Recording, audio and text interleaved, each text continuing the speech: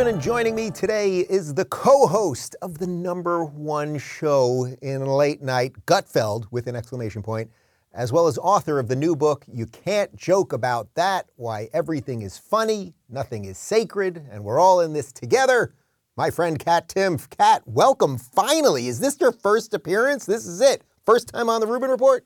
It is. It is, actually. It's been a long time coming, but yes, this is my very first time. I'm very excited to be here. Very first time. Now, first off, technically, is that correct? Are you a co-host on Gutfeld? I mean, you're in the chair basically every day, and Tyrus is in the other chair, and then there are two other guests. But are you technically, did I get that right? Yeah, no, that's right. Greg will call me that, so I think it's allowed. I told you right before we started that I'm going to treat you like Greg treats you because I want you to feel at home here. Is that all right with you? Yeah, absolutely. Okay, very good. Before we get into some of the politics stuff and the stuff around free speech and all the stuff that we're normally talking about, you go a bit into growing up and youth and how that sort of frames some of the beliefs that you have. So you want to do a little bit of that first? Are you talking about, when I started doing stand-up back in, when I was growing up, when I was 22? I was even going back further than that, growing up in a Catholic household and some of the sacred cows there, but we can do that too. Okay, yeah. I mean, it's like that's the first chapter, and then the Catholic household is the second chapter. I can get into either one. So for me, I mean, this is the final chapter in my book, but for me, comedy is a religion for me because I unfortunately don't have a religion. I say unfortunately because I think I know I would be happier if I were religious, but I can't really seem to get there. I hope that it changes someday for me. But comedy actually does a lot of the same things as religion does, right? It brings people closer together. It can add meaning to certain experiences in your life, including the traumatic ones. It can, be healing mentally. It can be healing emotionally and even physically. The boost that you get from laughter and your immunity, and there's all these different studies. The two things that it's really missing is, first of all, there's no promise of eternal life with any joke, no matter how good it is, unfortunately. And the second thing that's missing is forgiveness, right? Because every religion has some sort of path to forgiveness. The Catholic Church was confession, which I would go and always be honest, even when I was old enough where my sins were a little bit less comfortable to talk to an older, strange man about. But you read the Bible, right? Leviticus is Old Testament, so it's like it's not chill. It's in the New Testament, comes in and is like supposed to be about forgiveness and chill and all, more easygoing. Leviticus is extremely fire and brimstone text, but even Leviticus, the standard is eye for an eye. What we're doing right now with comedy and speech is actually stricter and more fire and brimstone than Leviticus, because I don't think anybody would be able to honestly tell you the worst thing that they've ever been through is hearing a joke that they thought was offensive. But there's if you've watched Jimmy Kimmel, it can be quite grueling. Well, see, but there's more than one person who would say telling the wrong joke actually is the worst thing that they've been through, because they maybe lost everything or lost millions and millions of dollars or lost their respect or, ability to come and be a human in the square, right? The public square. So I feel like if the way that we're treating jokes is stricter than Leviticus, we're doing something wrong. What year did you start doing stand-up? So I started doing it in college. I did it a few times. So I graduated college in 2010. And then after that, when I left college, I moved to LA. It was supposed to be a short-term move.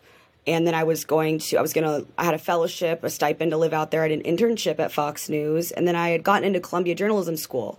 So I was going to use my stipend for housing until it ran out and then live with my college boyfriend for 2 weeks. And then we were going to break up. And then I was going to go to Columbia. And it didn't work out that way. I'm 21, so it's a very dumb plan. But where I wasn't dumb was taking out an $80,000 loan for journalism school.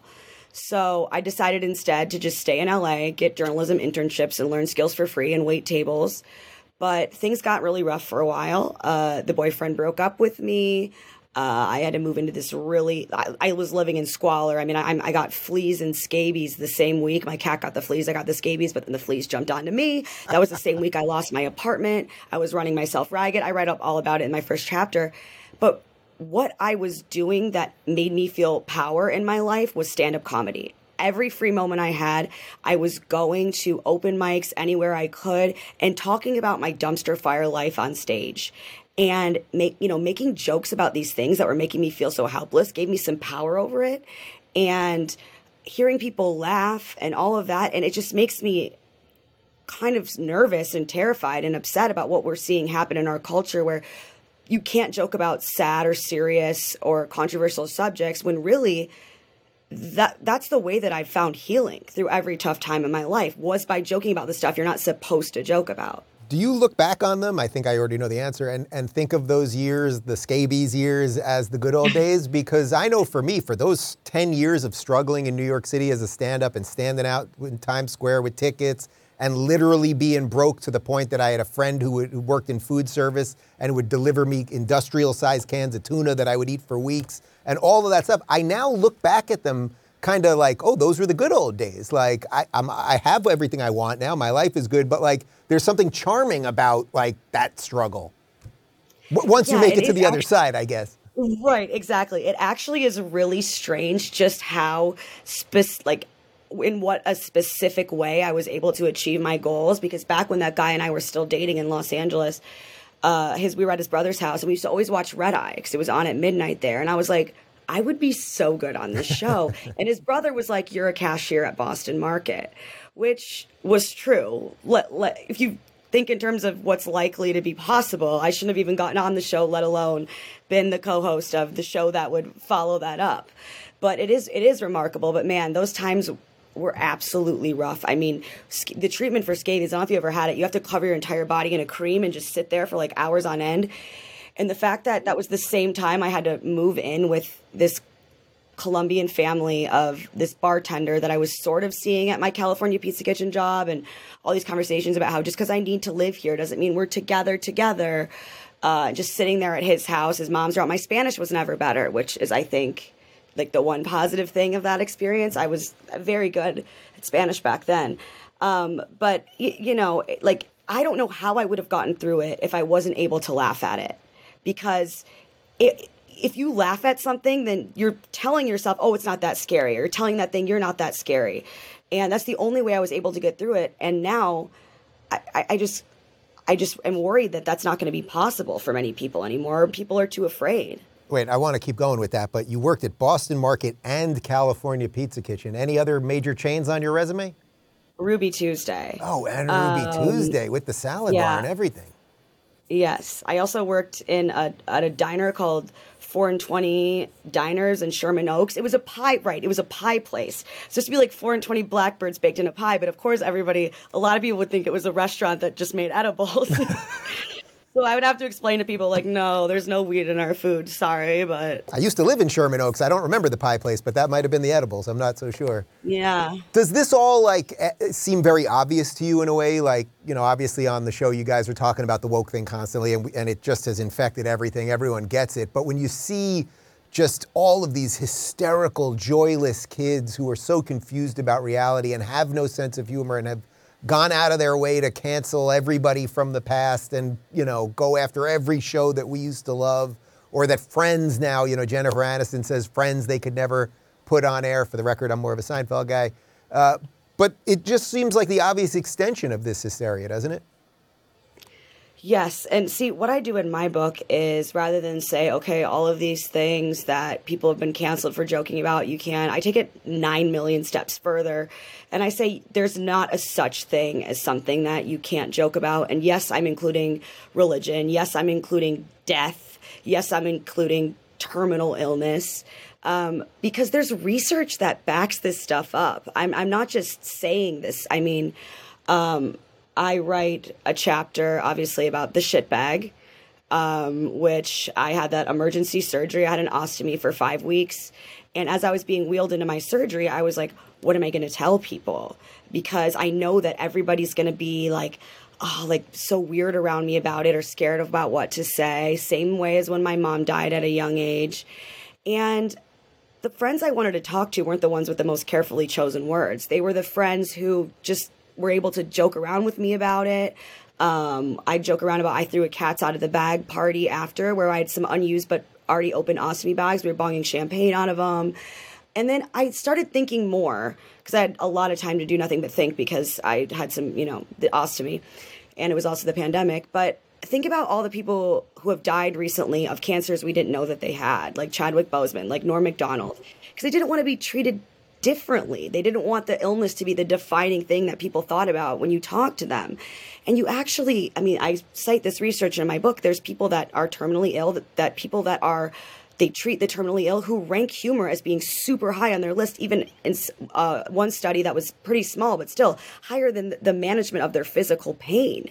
When I wrote the chapter, I Google searched cancer and then how to tell people I have cancer. And the second one had way more results. So clearly everybody kind of gets this, but people are too afraid because of what the consequences might be if they say the wrong thing. But actually, what you're really doing is the people you're hurting the most are the ones who the rules are supposed to be in place to protect. Mm-hmm, mm-hmm. Do you sense that's changing a little bit? Even if you were just looking at the success of Gutfeld, it is by far the #1 show in late night, which, as you know, on the debut episode, I predicted that he would be #1. I said it was going to take a year. It took him only about 4 months or something, which is incredible.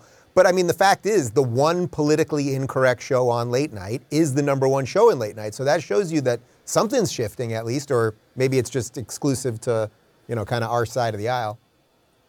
Yeah, absolutely. Especially because there's so much to joke about when it comes to, the current administration. And I think a lot of other shows are kind of, they don't want to do that. Our show, you can kind of say stuff that you can definitely not say on other shows. It's a very comfortable place. And even for somebody like me, where I'm not a Republican, I'm libertarian, very much so. And everybody who watches the show knows that. I don't fit into a particular box, and I feel very comfortable on that show expressing myself, even when I do have opinions that might differ with the, typical conservative audience. And it's just, everything's cool. And I just think that when we talk about speech and we talk about comedy, a lot of the argument is, okay, I can say whatever I want and you can't stop me, no matter how divisive it might be. And that's true. But that also, I think, really ignores the way that comedy and open communication can bring us all together. Because we're never going to be able to understand each other if we can't fully express ourselves to each other. Yeah, it's true. Do you remember when you first wanted to make people laugh? I remember the exact moment. 1983, I was sitting in my parents' living room watching Bill Cosby himself. And this was way before, serial rapist Bill Cosby, or at least that we knew of. Right. And I remember thinking this is, the chocolate cake thing. And I was just like, this is the funniest thing I've ever seen. How could you not want to do that? Yeah, I've always been a performer, but I have an atrocious singing voice. But I try to get lessons, and the woman called my mother and said, I don't feel right about taking your money anymore. She's never going to get it. But I would still audition for all the musicals at the community theater, and I would just get on stage and I would sing Happy Birthday. Everyone had, vocal coach and all this stuff, and they had these prepared numbers. And I'd look at them like, I'm a star, baby. Like, I don't know what you're thinking. Like, put me on the show. And I would always have these small, roles, because I actually really, truly can't sing.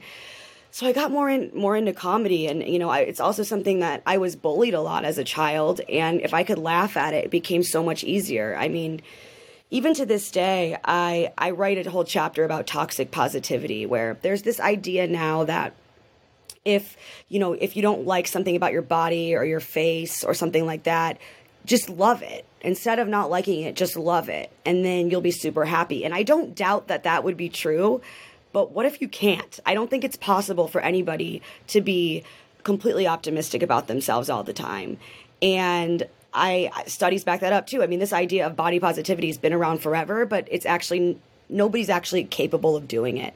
And what I found is a great replacement is to make fun of the things that I hate about myself.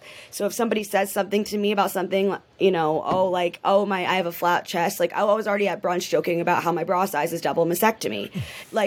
I beat you, and I've made these things less scary by finding them, funny.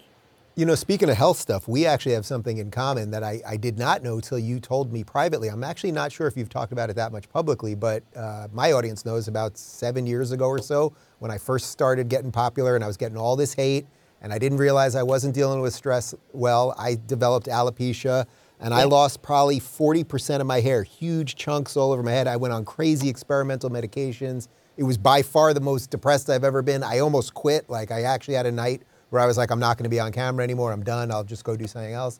But you got that too, not too long ago. But I have to say, your hair's looking quite luxurious at the moment. And So I have extensions in, but my natural hair is even like down to here now. Nice.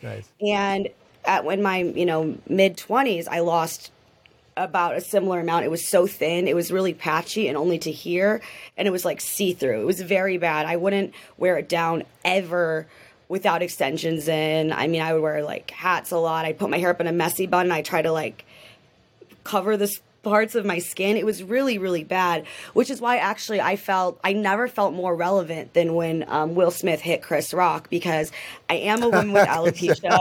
I have done stand-up, and I get how painful it is, but also you can't hit somebody. Right. And I wasn't surprised to see that because of the whole words are violence thing, because if words are violence, then violence is an acceptable response to violence. And I will never understand how this is being seen as a progressive value, because it's actually only as we become more modern and civilized as human beings that we say, okay, only words to respond to words. I mean, you think about it, for most of human history, even, Civil War, it's like you said something bad about my mom, now we're going to have a shootout in the yard. That's what we used to do. So I don't know why these people are like, words are violence and I'm a progressive. It's like, no, you're behaving like a Neanderthal. And I think there's such a difference between expressing something that maybe hurt your feelings because you want to share that, or you want to share that you were hurt, and trying to use hurt feelings to place yourself in a power position over others. And the latter is definitely what words or violence is all about, because as soon as you've said that what that other person did was violent, the fact that you're just keeping it at verbal only is you doing them a favor. Right. And they don't think violence is violence because they'll tell you words are violence, but then they'll tell you burning down a Pep Boys isn't violence. Well, ask the guy who's in the bathroom at Pep Boys. Let me ask you something else, because you said you're a libertarian and you're obviously on Fox, which is mostly conservative. And I always tell my audience conservative is a very wide thing right now. If a gay married guy with 2 kids who's pro-choice can be thought of as a conservative, then okay, fine, that thing's pretty wide. But is it weird to you as like, a relatively young chick in New York City that the progressives are the miserable ones also? Like, I know you don't really care about someone's sexual preference or what they wear or what they smoke. Obviously, that's all the libertarian stuff. But that used to jive with the progressives, where I'm guessing when you do a show now, it's all conservatives who maybe want a little more government than you do, or maybe certainly on the religion side. But those are the ones that support you. Yeah, it's very, very interesting, because I'm never going to fit in anywhere just because of, I just don't. And I always vote third party. I always have. I am, and I'm not going to lie. I mean, I'll say things on Fox that are more libertarian. I'm more liberal on, social issues. I'm very live and let live, for example. And they'll say something to me. But then there is people on the left who won't listen to me say anything, and they'll just say, oh, she works at Fox News. I know everything I need to know about her, and she's disgusting. And like, I even had to cut off contact with one of my closest friends, who I knew since I was a teenager, because after Trump became president, my views never changed. I'd already actually been working here. But the fact that I, for example, had Joe Jorgensen, the Libertarian candidate for president, on my comedy advice show, Sincerely Kat, was a huge issue for him. He was like, you're not, this is this really good to be doing right now? Is this, and then they bring words like safety and this and that into it. And it's like, what if I work at Fox News, but I'm also my own person with my own values, and I'll have any conversation you want. I'm not scared. I think conversation's good. I mean, that's my whole thing, right? But to just say, I know who you are because of where you work. And it's like, don't you work at a bank like some of these people? It's like, The Fox News, there's actually are people who aren't, it's not all Republicans here. Obviously, it's right leaning, right? Everybody knows that. But you don't know everything that there is to know about me just from where I work. So I think it's the people on the right, they might be like, oh, I don't like that. I disagree with you or whatever. But they will at least acknowledge me as an individual with different views, whereas people on the left will often be like, you work there, Therefore, I don't want to associate with you. How shocking has that been to you? Because obviously, I mean, I feel the same way. If you would have told me of 10 years ago, Dave, you're going to be on Fox basically every day and you're going to be friends with all of these crazy right-wingers, I would have been like, what are you talking about? But I find them open and fun and decent. And that's why I don't have a problem when people say I'm a conservative, because it's like, well, conservative basically just means kind of roughly sane. I'm with you probably on all the libertarian stuff, but it's just kind of, you believe in reality. How about that? Yeah, it's been shocking. I mean, I understand. I'm hoping that this book can be something that brings people together, because I really do believe that we all agree on a lot more of this stuff than people want to admit for whatever reason. But it's definitely been shocking to me, especially when it's been people in my personal life who have known me for all these years, and they acknowledge that my views haven't changed. I haven't changed as a person. I believe the same things that I've always believed. I've never said anything other than what I believe, but it's just the fact that I work at Fox. And I think that I'm all about the individual, the autonomy of an individual to make their own decisions. But I also just think that individuals, there's so many different kinds of people out there, and everybody's a unique individual. And I think that a lot of our problems come from not speaking with people with whom not just we disagree, but that we think we might disagree with, which we might not even disagree the way that we think we do if we just expressed ourselves more. Yeah, I can tell you from where I sit, it's just getting harder to do because they won't talk to us. I mean, I think it's what you're saying about, okay, you're affiliated with Fox, so a certain amount of people think this, and then, I just went to D.C. a couple weeks ago. Every Republican we reached out to, 16 said yes, 0 Democrats. And it's like, that's a tough bridge to divide. But that's a little bit of the inmates running the asylum over there, right? Like, they're afraid of their own people, even if they would be willing to sit down with a scary interviewer like me. Yeah, and I do have friends in my life that are definitely left-wing. Some Democrats, I honestly can have a better conversation with someone who's super, super, super, super progressive, because at least they see a lot of the same flaws in the system as I do. They have the exact opposite solution, for which they just want the government. I want no government. Right. They want all government. So they hate the government. Government should be bigger. Yeah, exactly. So they see the problems, but it's the fact that the government. But I can at least have a more open conversation. But those are people, obviously, that I've known a long time, and they know me first before they kind of know where I work. But yeah, it's been difficult trying to. People will think that, if they haven't met me, that they'll see where I work and they're like, oh, okay, well, I know who this is. I already know who this is because of where she works. And it's like, that's actually not true. If you just spend 5 minutes with me, you'd realize that that isn't the case, but you won't spend 5 minutes with me. And then then maybe you'll say, oh, it's horrible how nobody gets along. It's like, well, come on. Like, I'm actually trying. I'm always open to a conversation with anyone. Let me ask you a couple things about the Gutfeld exclamation point program over there. I'm pretty sure that Tyrus wants to kill me. What's going on over there? No, I don't think so. I think that guy hates me, and he's always looking at me like he's about to get up and step on me. Can you give me any insight? Think so. You don't think so? No, I don't. I don't think so. I think he said something about his pant leg, and then he called you out for it. But, I mean, he's not like – he already told you that. You know what I mean? He's always going to let you know how he feels. We did also get into a very drunken fight a couple of years ago. Were you there at the hotel bar? Greg was there, a lot of wine and something about race, and it got very heated. No, yeah. I wasn't. We'll take that one offline. Okay, scratch that. So one of the things that I always tell people when I come back from doing Gutfeld, and it's just always great every time, it's like light and fun and like it's just a joy to do, is that it's such a slim staff over there. It's like I feel like 5 people maybe, including the janitor, are working on that show, and how that is in such contrast to the other late night shows that have these massive staffs and everything else. But that's really how it is right there, right? Like you guys get in there in the morning. Do you help him with the writing at all? Yeah. Yes, I do. Nobody on the staff has just one job. I mean, I write for the show. I'm on the show every day. Same with Greg's assistant, but she also is doing production, and it's there's nobody on the show who has just one job. Our entire staff is smaller than just the writing staff of a Stephen Colbert or somebody like that. I think we have 2-3 maybe people who just write, but also they sometimes are on the panel. So that's actually not even true. I've been obviously, I write usually a segment every single day and submit the guest intros, which is also funny because a lot of the ones that he's gotten yelled at for being too mean to me, I wrote them. So they're like, don't be mean to Kat. I'm like, am I too mean to Kat? Because I wrote that. Do you ever feel like you're going to get him in trouble as you're writing something and you're like, uh-oh? Yeah, I have. But it's, again, I think a lot of it is, I think it's because I'm a woman too. I don't think anybody would be like, "Oh, you're too mean to kill me," right? I think it's just because I'm a woman. But I think that's what I think is so great is I'm treated as an equal. I mean, it's not like I can't handle it just because I'm a woman. I can handle it and I can give it right back, and I have been for I don't know what 9 years now almost.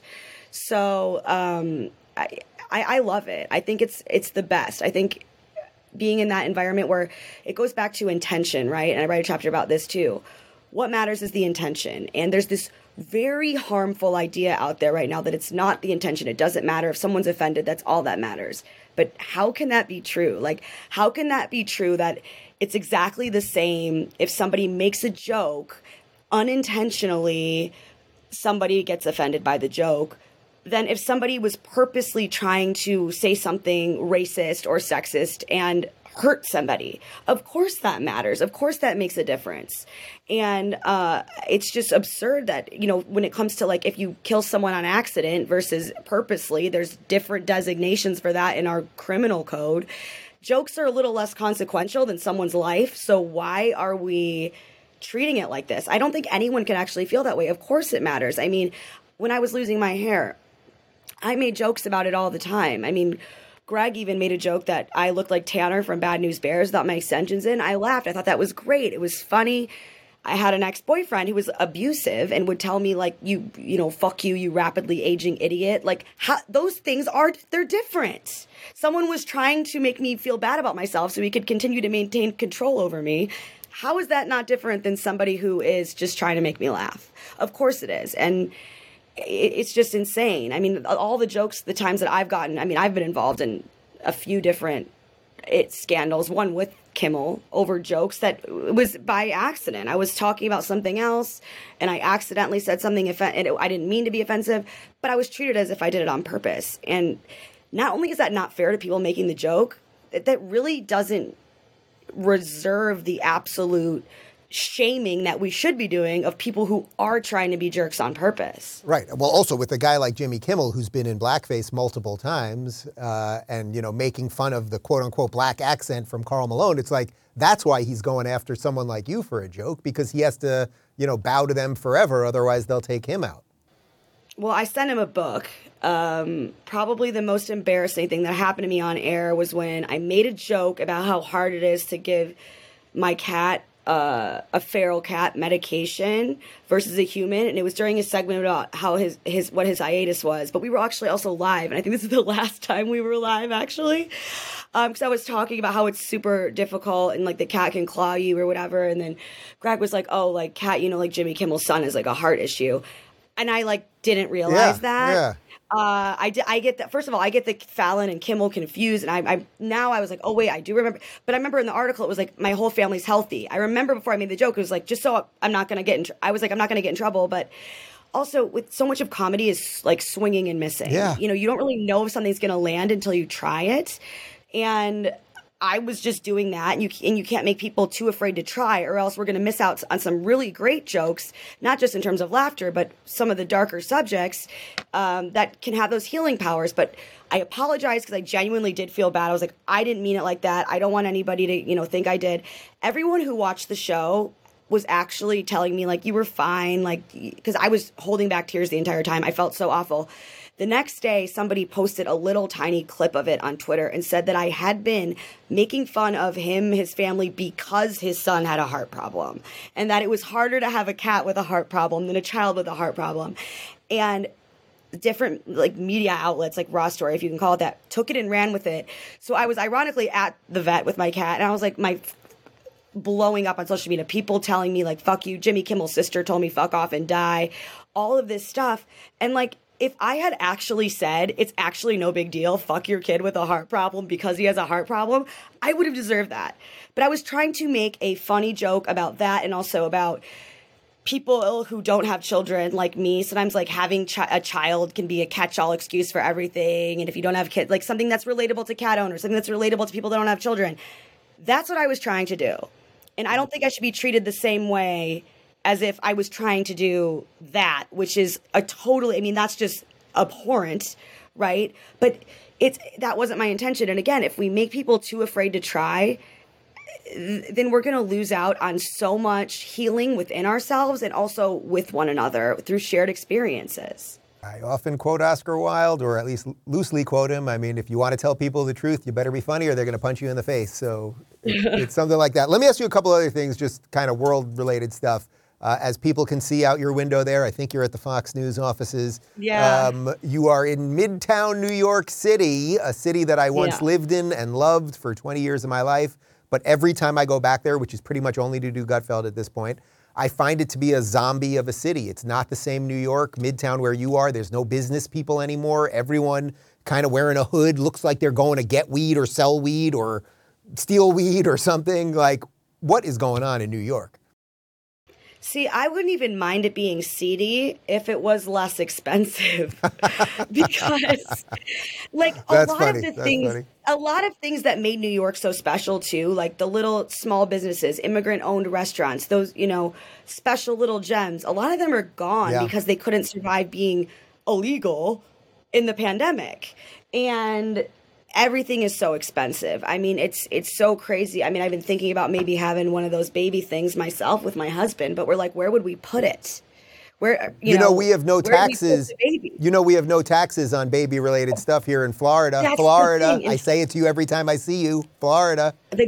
I know, and I would. It's just this job. I am like less concerned with being mugged on the street than I am knowing for a fact I am being mugged by the government. They take so much of my income, and I walk outside and I'm like, what is this for? Where did you stole my money, and then what did you spend it on?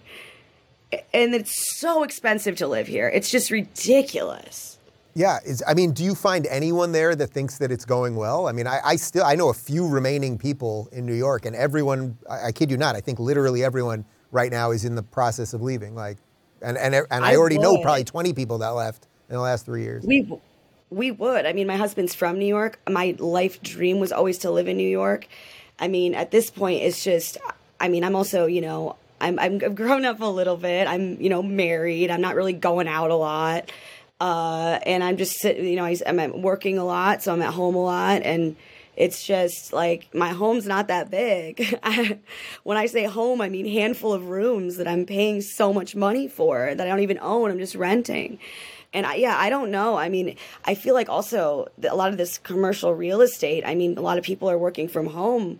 A lot of the government, the state government here, city government, it's funded on this stuff. And when that goes away, you pointed it out too, all the for lease signs. A lot of people aren't like, I want to take on this really expensive lease in this place that's sort of looks like it's collapsing. So I think it's going to get worse, actually. Yeah, it's funny. You must know Douglas Murray, who's a Fox News contributor. Yes. And so last time I did Gutfeld and I saw you at the show, I went out to dinner with Douglas after, and he's in from London now, living in New York City. And he kept telling me how magical it was there. And I kept thinking, man, if you only knew what it used to be like, but you're seeing the vestiges of magical. But I guess that could still be magical if you're from somewhere else. Yeah. I love Douglas Murray. We sat next to each other at the White House Correspondents' Dinner. He is a good one. What else is on your mind politically at the moment? I mean, obviously we can do the woke stuff till we're like blue in the face. But what about the sort of divide that's now happening between the red and the blue? I assume as a libertarian, you're cool with this resurgence of federalism. Yeah, right. Okay, as I mentioned before, talking about feelings, I think is actually a good thing. I know that a lot of the refrain when it comes to people on the right, you included, is that, facts don't care about your feelings. And I totally get that. But it's also true that sometimes feelings don't care about your facts. And I know that it's the only explanation for every relationship I had in my 20s, where I was like, but I love him. They're like, he treats you horrible. He has no job. He's mean to you. He's cheating on you. It's like, but I love him. So like humans are emotional creatures. We are going to have emotions. And as someone who's pro free speech, I think that includes speech about feelings. So I think that that's something that the right should acknowledge more. And again, bring up that distinction between why you're sharing your feelings. There's a difference between sharing your feelings to try to express yourself to another person, or, hey man, that hurt me, or, hey man, have you ever seen it this way? And let's have a conversation. And you hurt me, and now I have power over you. And anything you say against me, if you argue with me, that's just further proof that you're a sexist or a racist or a homophobe or a transphobe or whatever. And those two things. I think that what we're really missing is communication. And I think the more we're open to that, the more we can all get along. And the more that the more speech, the better in terms of bringing us together. I think a lot of the issues are a lot of the people who say that they're sensitive and tolerant, they're really not, because they kind of want to catch somebody saying something bad because there's nothing more powerful than being a victim. And I hate to see that getting lumped in with people who do just want to share their feelings, which I think is a good thing, because we all have them. I'm a very sensitive, emotional person. But there's a difference between that and being somebody who expects their feelings to be what the rest of the world around you caters to. That's narcissistic. That's selfish. And if you act out on other people and try to get someone fired, or like, that's bullying. That's not being sensitive. That's being an asshole. And that's a very, very important distinction in my mind. Yeah. To go to where we started for a second, you mentioned you're not religious up top. Is that kind of the number one thing that would sort of keep you from saying that you're a conservative? Because, I mean, from where I'm at least in the Florida version of it, like, it is libertarian down here. Like, nobody really cares about weed down here. Nobody cares who you marry down here. Like, people have their own personal views, and DeSantis obviously has his own views on abortion and whatever. But, like, it's pretty much working down here where it is more libertarian. That is the sort of freedom version of it down here. See, I just want even less government than the Republicans do. That's my issue. Like, I really do believe taxation is theft. When it comes to immigration, I never wanted the wall. I think that anybody who wants to come contribute to our immigration's another one. I think that anybody who wants to come contribute to our economy who is nonviolent should be more than welcome to do so. I don't believe in the welfare state, though. Like, I don't believe in, I think that taking, for anybody, really. The main issue that I used to have get into fights with conservatives about, which I haven't changed, but Republicans have, is foreign policy. I'm very non-interventionist on foreign policy. And I've always had the same views on it. And I used to get yelled at from Republicans about it, and now I get yelled at from Democrats about it. Right, the Tucker wing has the whole time. Right, they've moved to you, and now the Democrats are the Republicans of 20 years ago. Yeah, I think I'm just very I can't with any of the idol worship of any politician. I want even smaller government than Republicans do, definitely than Democrats do. I wanted to criminalize all drugs. I wanted to criminalize sex work, and the religious thing, I mean, I don't think that religion should play a role in the government, but yeah, I'm not religious. That is something that people have an issue with sometimes who are conservative. I don't mind it if someone's like, oh, I'll pray for you. Like, that's fine. But if people are like, you're a jerk, it's like, no, I'm not. Like, I don't judge or think religious people are bad people. I'm jealous, which is, I know, a sin also, of people who are religious, because I think I'd be way happier if I thought that and I'm agnostic. I'm not an atheist. I just don't know. If I didn't think that I'm just going to keep getting older and older and older until I'm like decrepit and I'm, unattractive and, then I die. And it's like, just like before I was born. I hate that. It's like, I don't want it to be that way. But, I think it's a lot of the social issues. I think they're working on a pill for that. Don't worry. Yeah.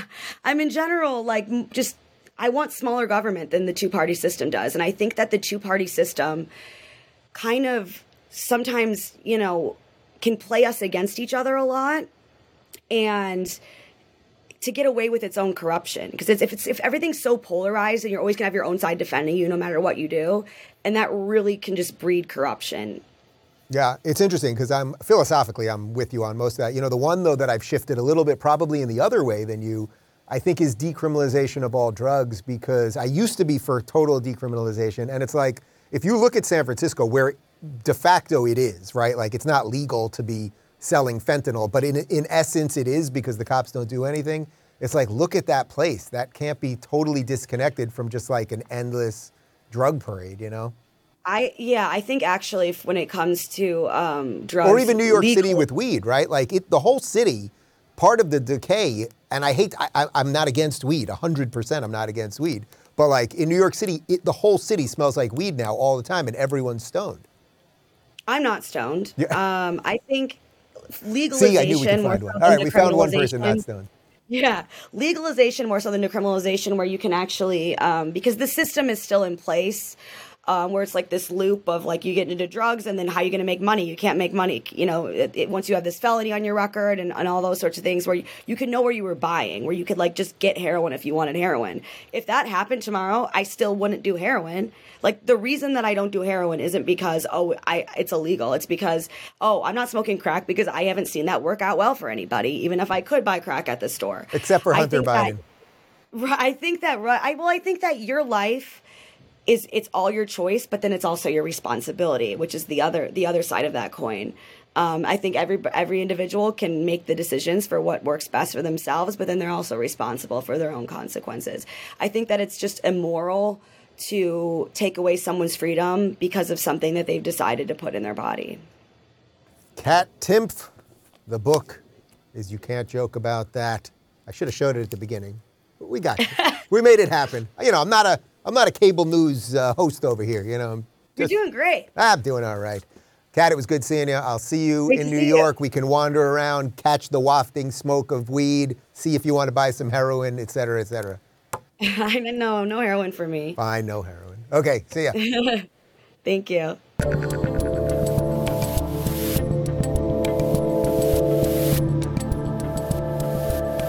Thanks for tuning in to the Rubin Report. Don't forget to review, share, and subscribe to this podcast. If you're looking for early and exclusive content, you can join me on Locals at rubinreport.locals.com.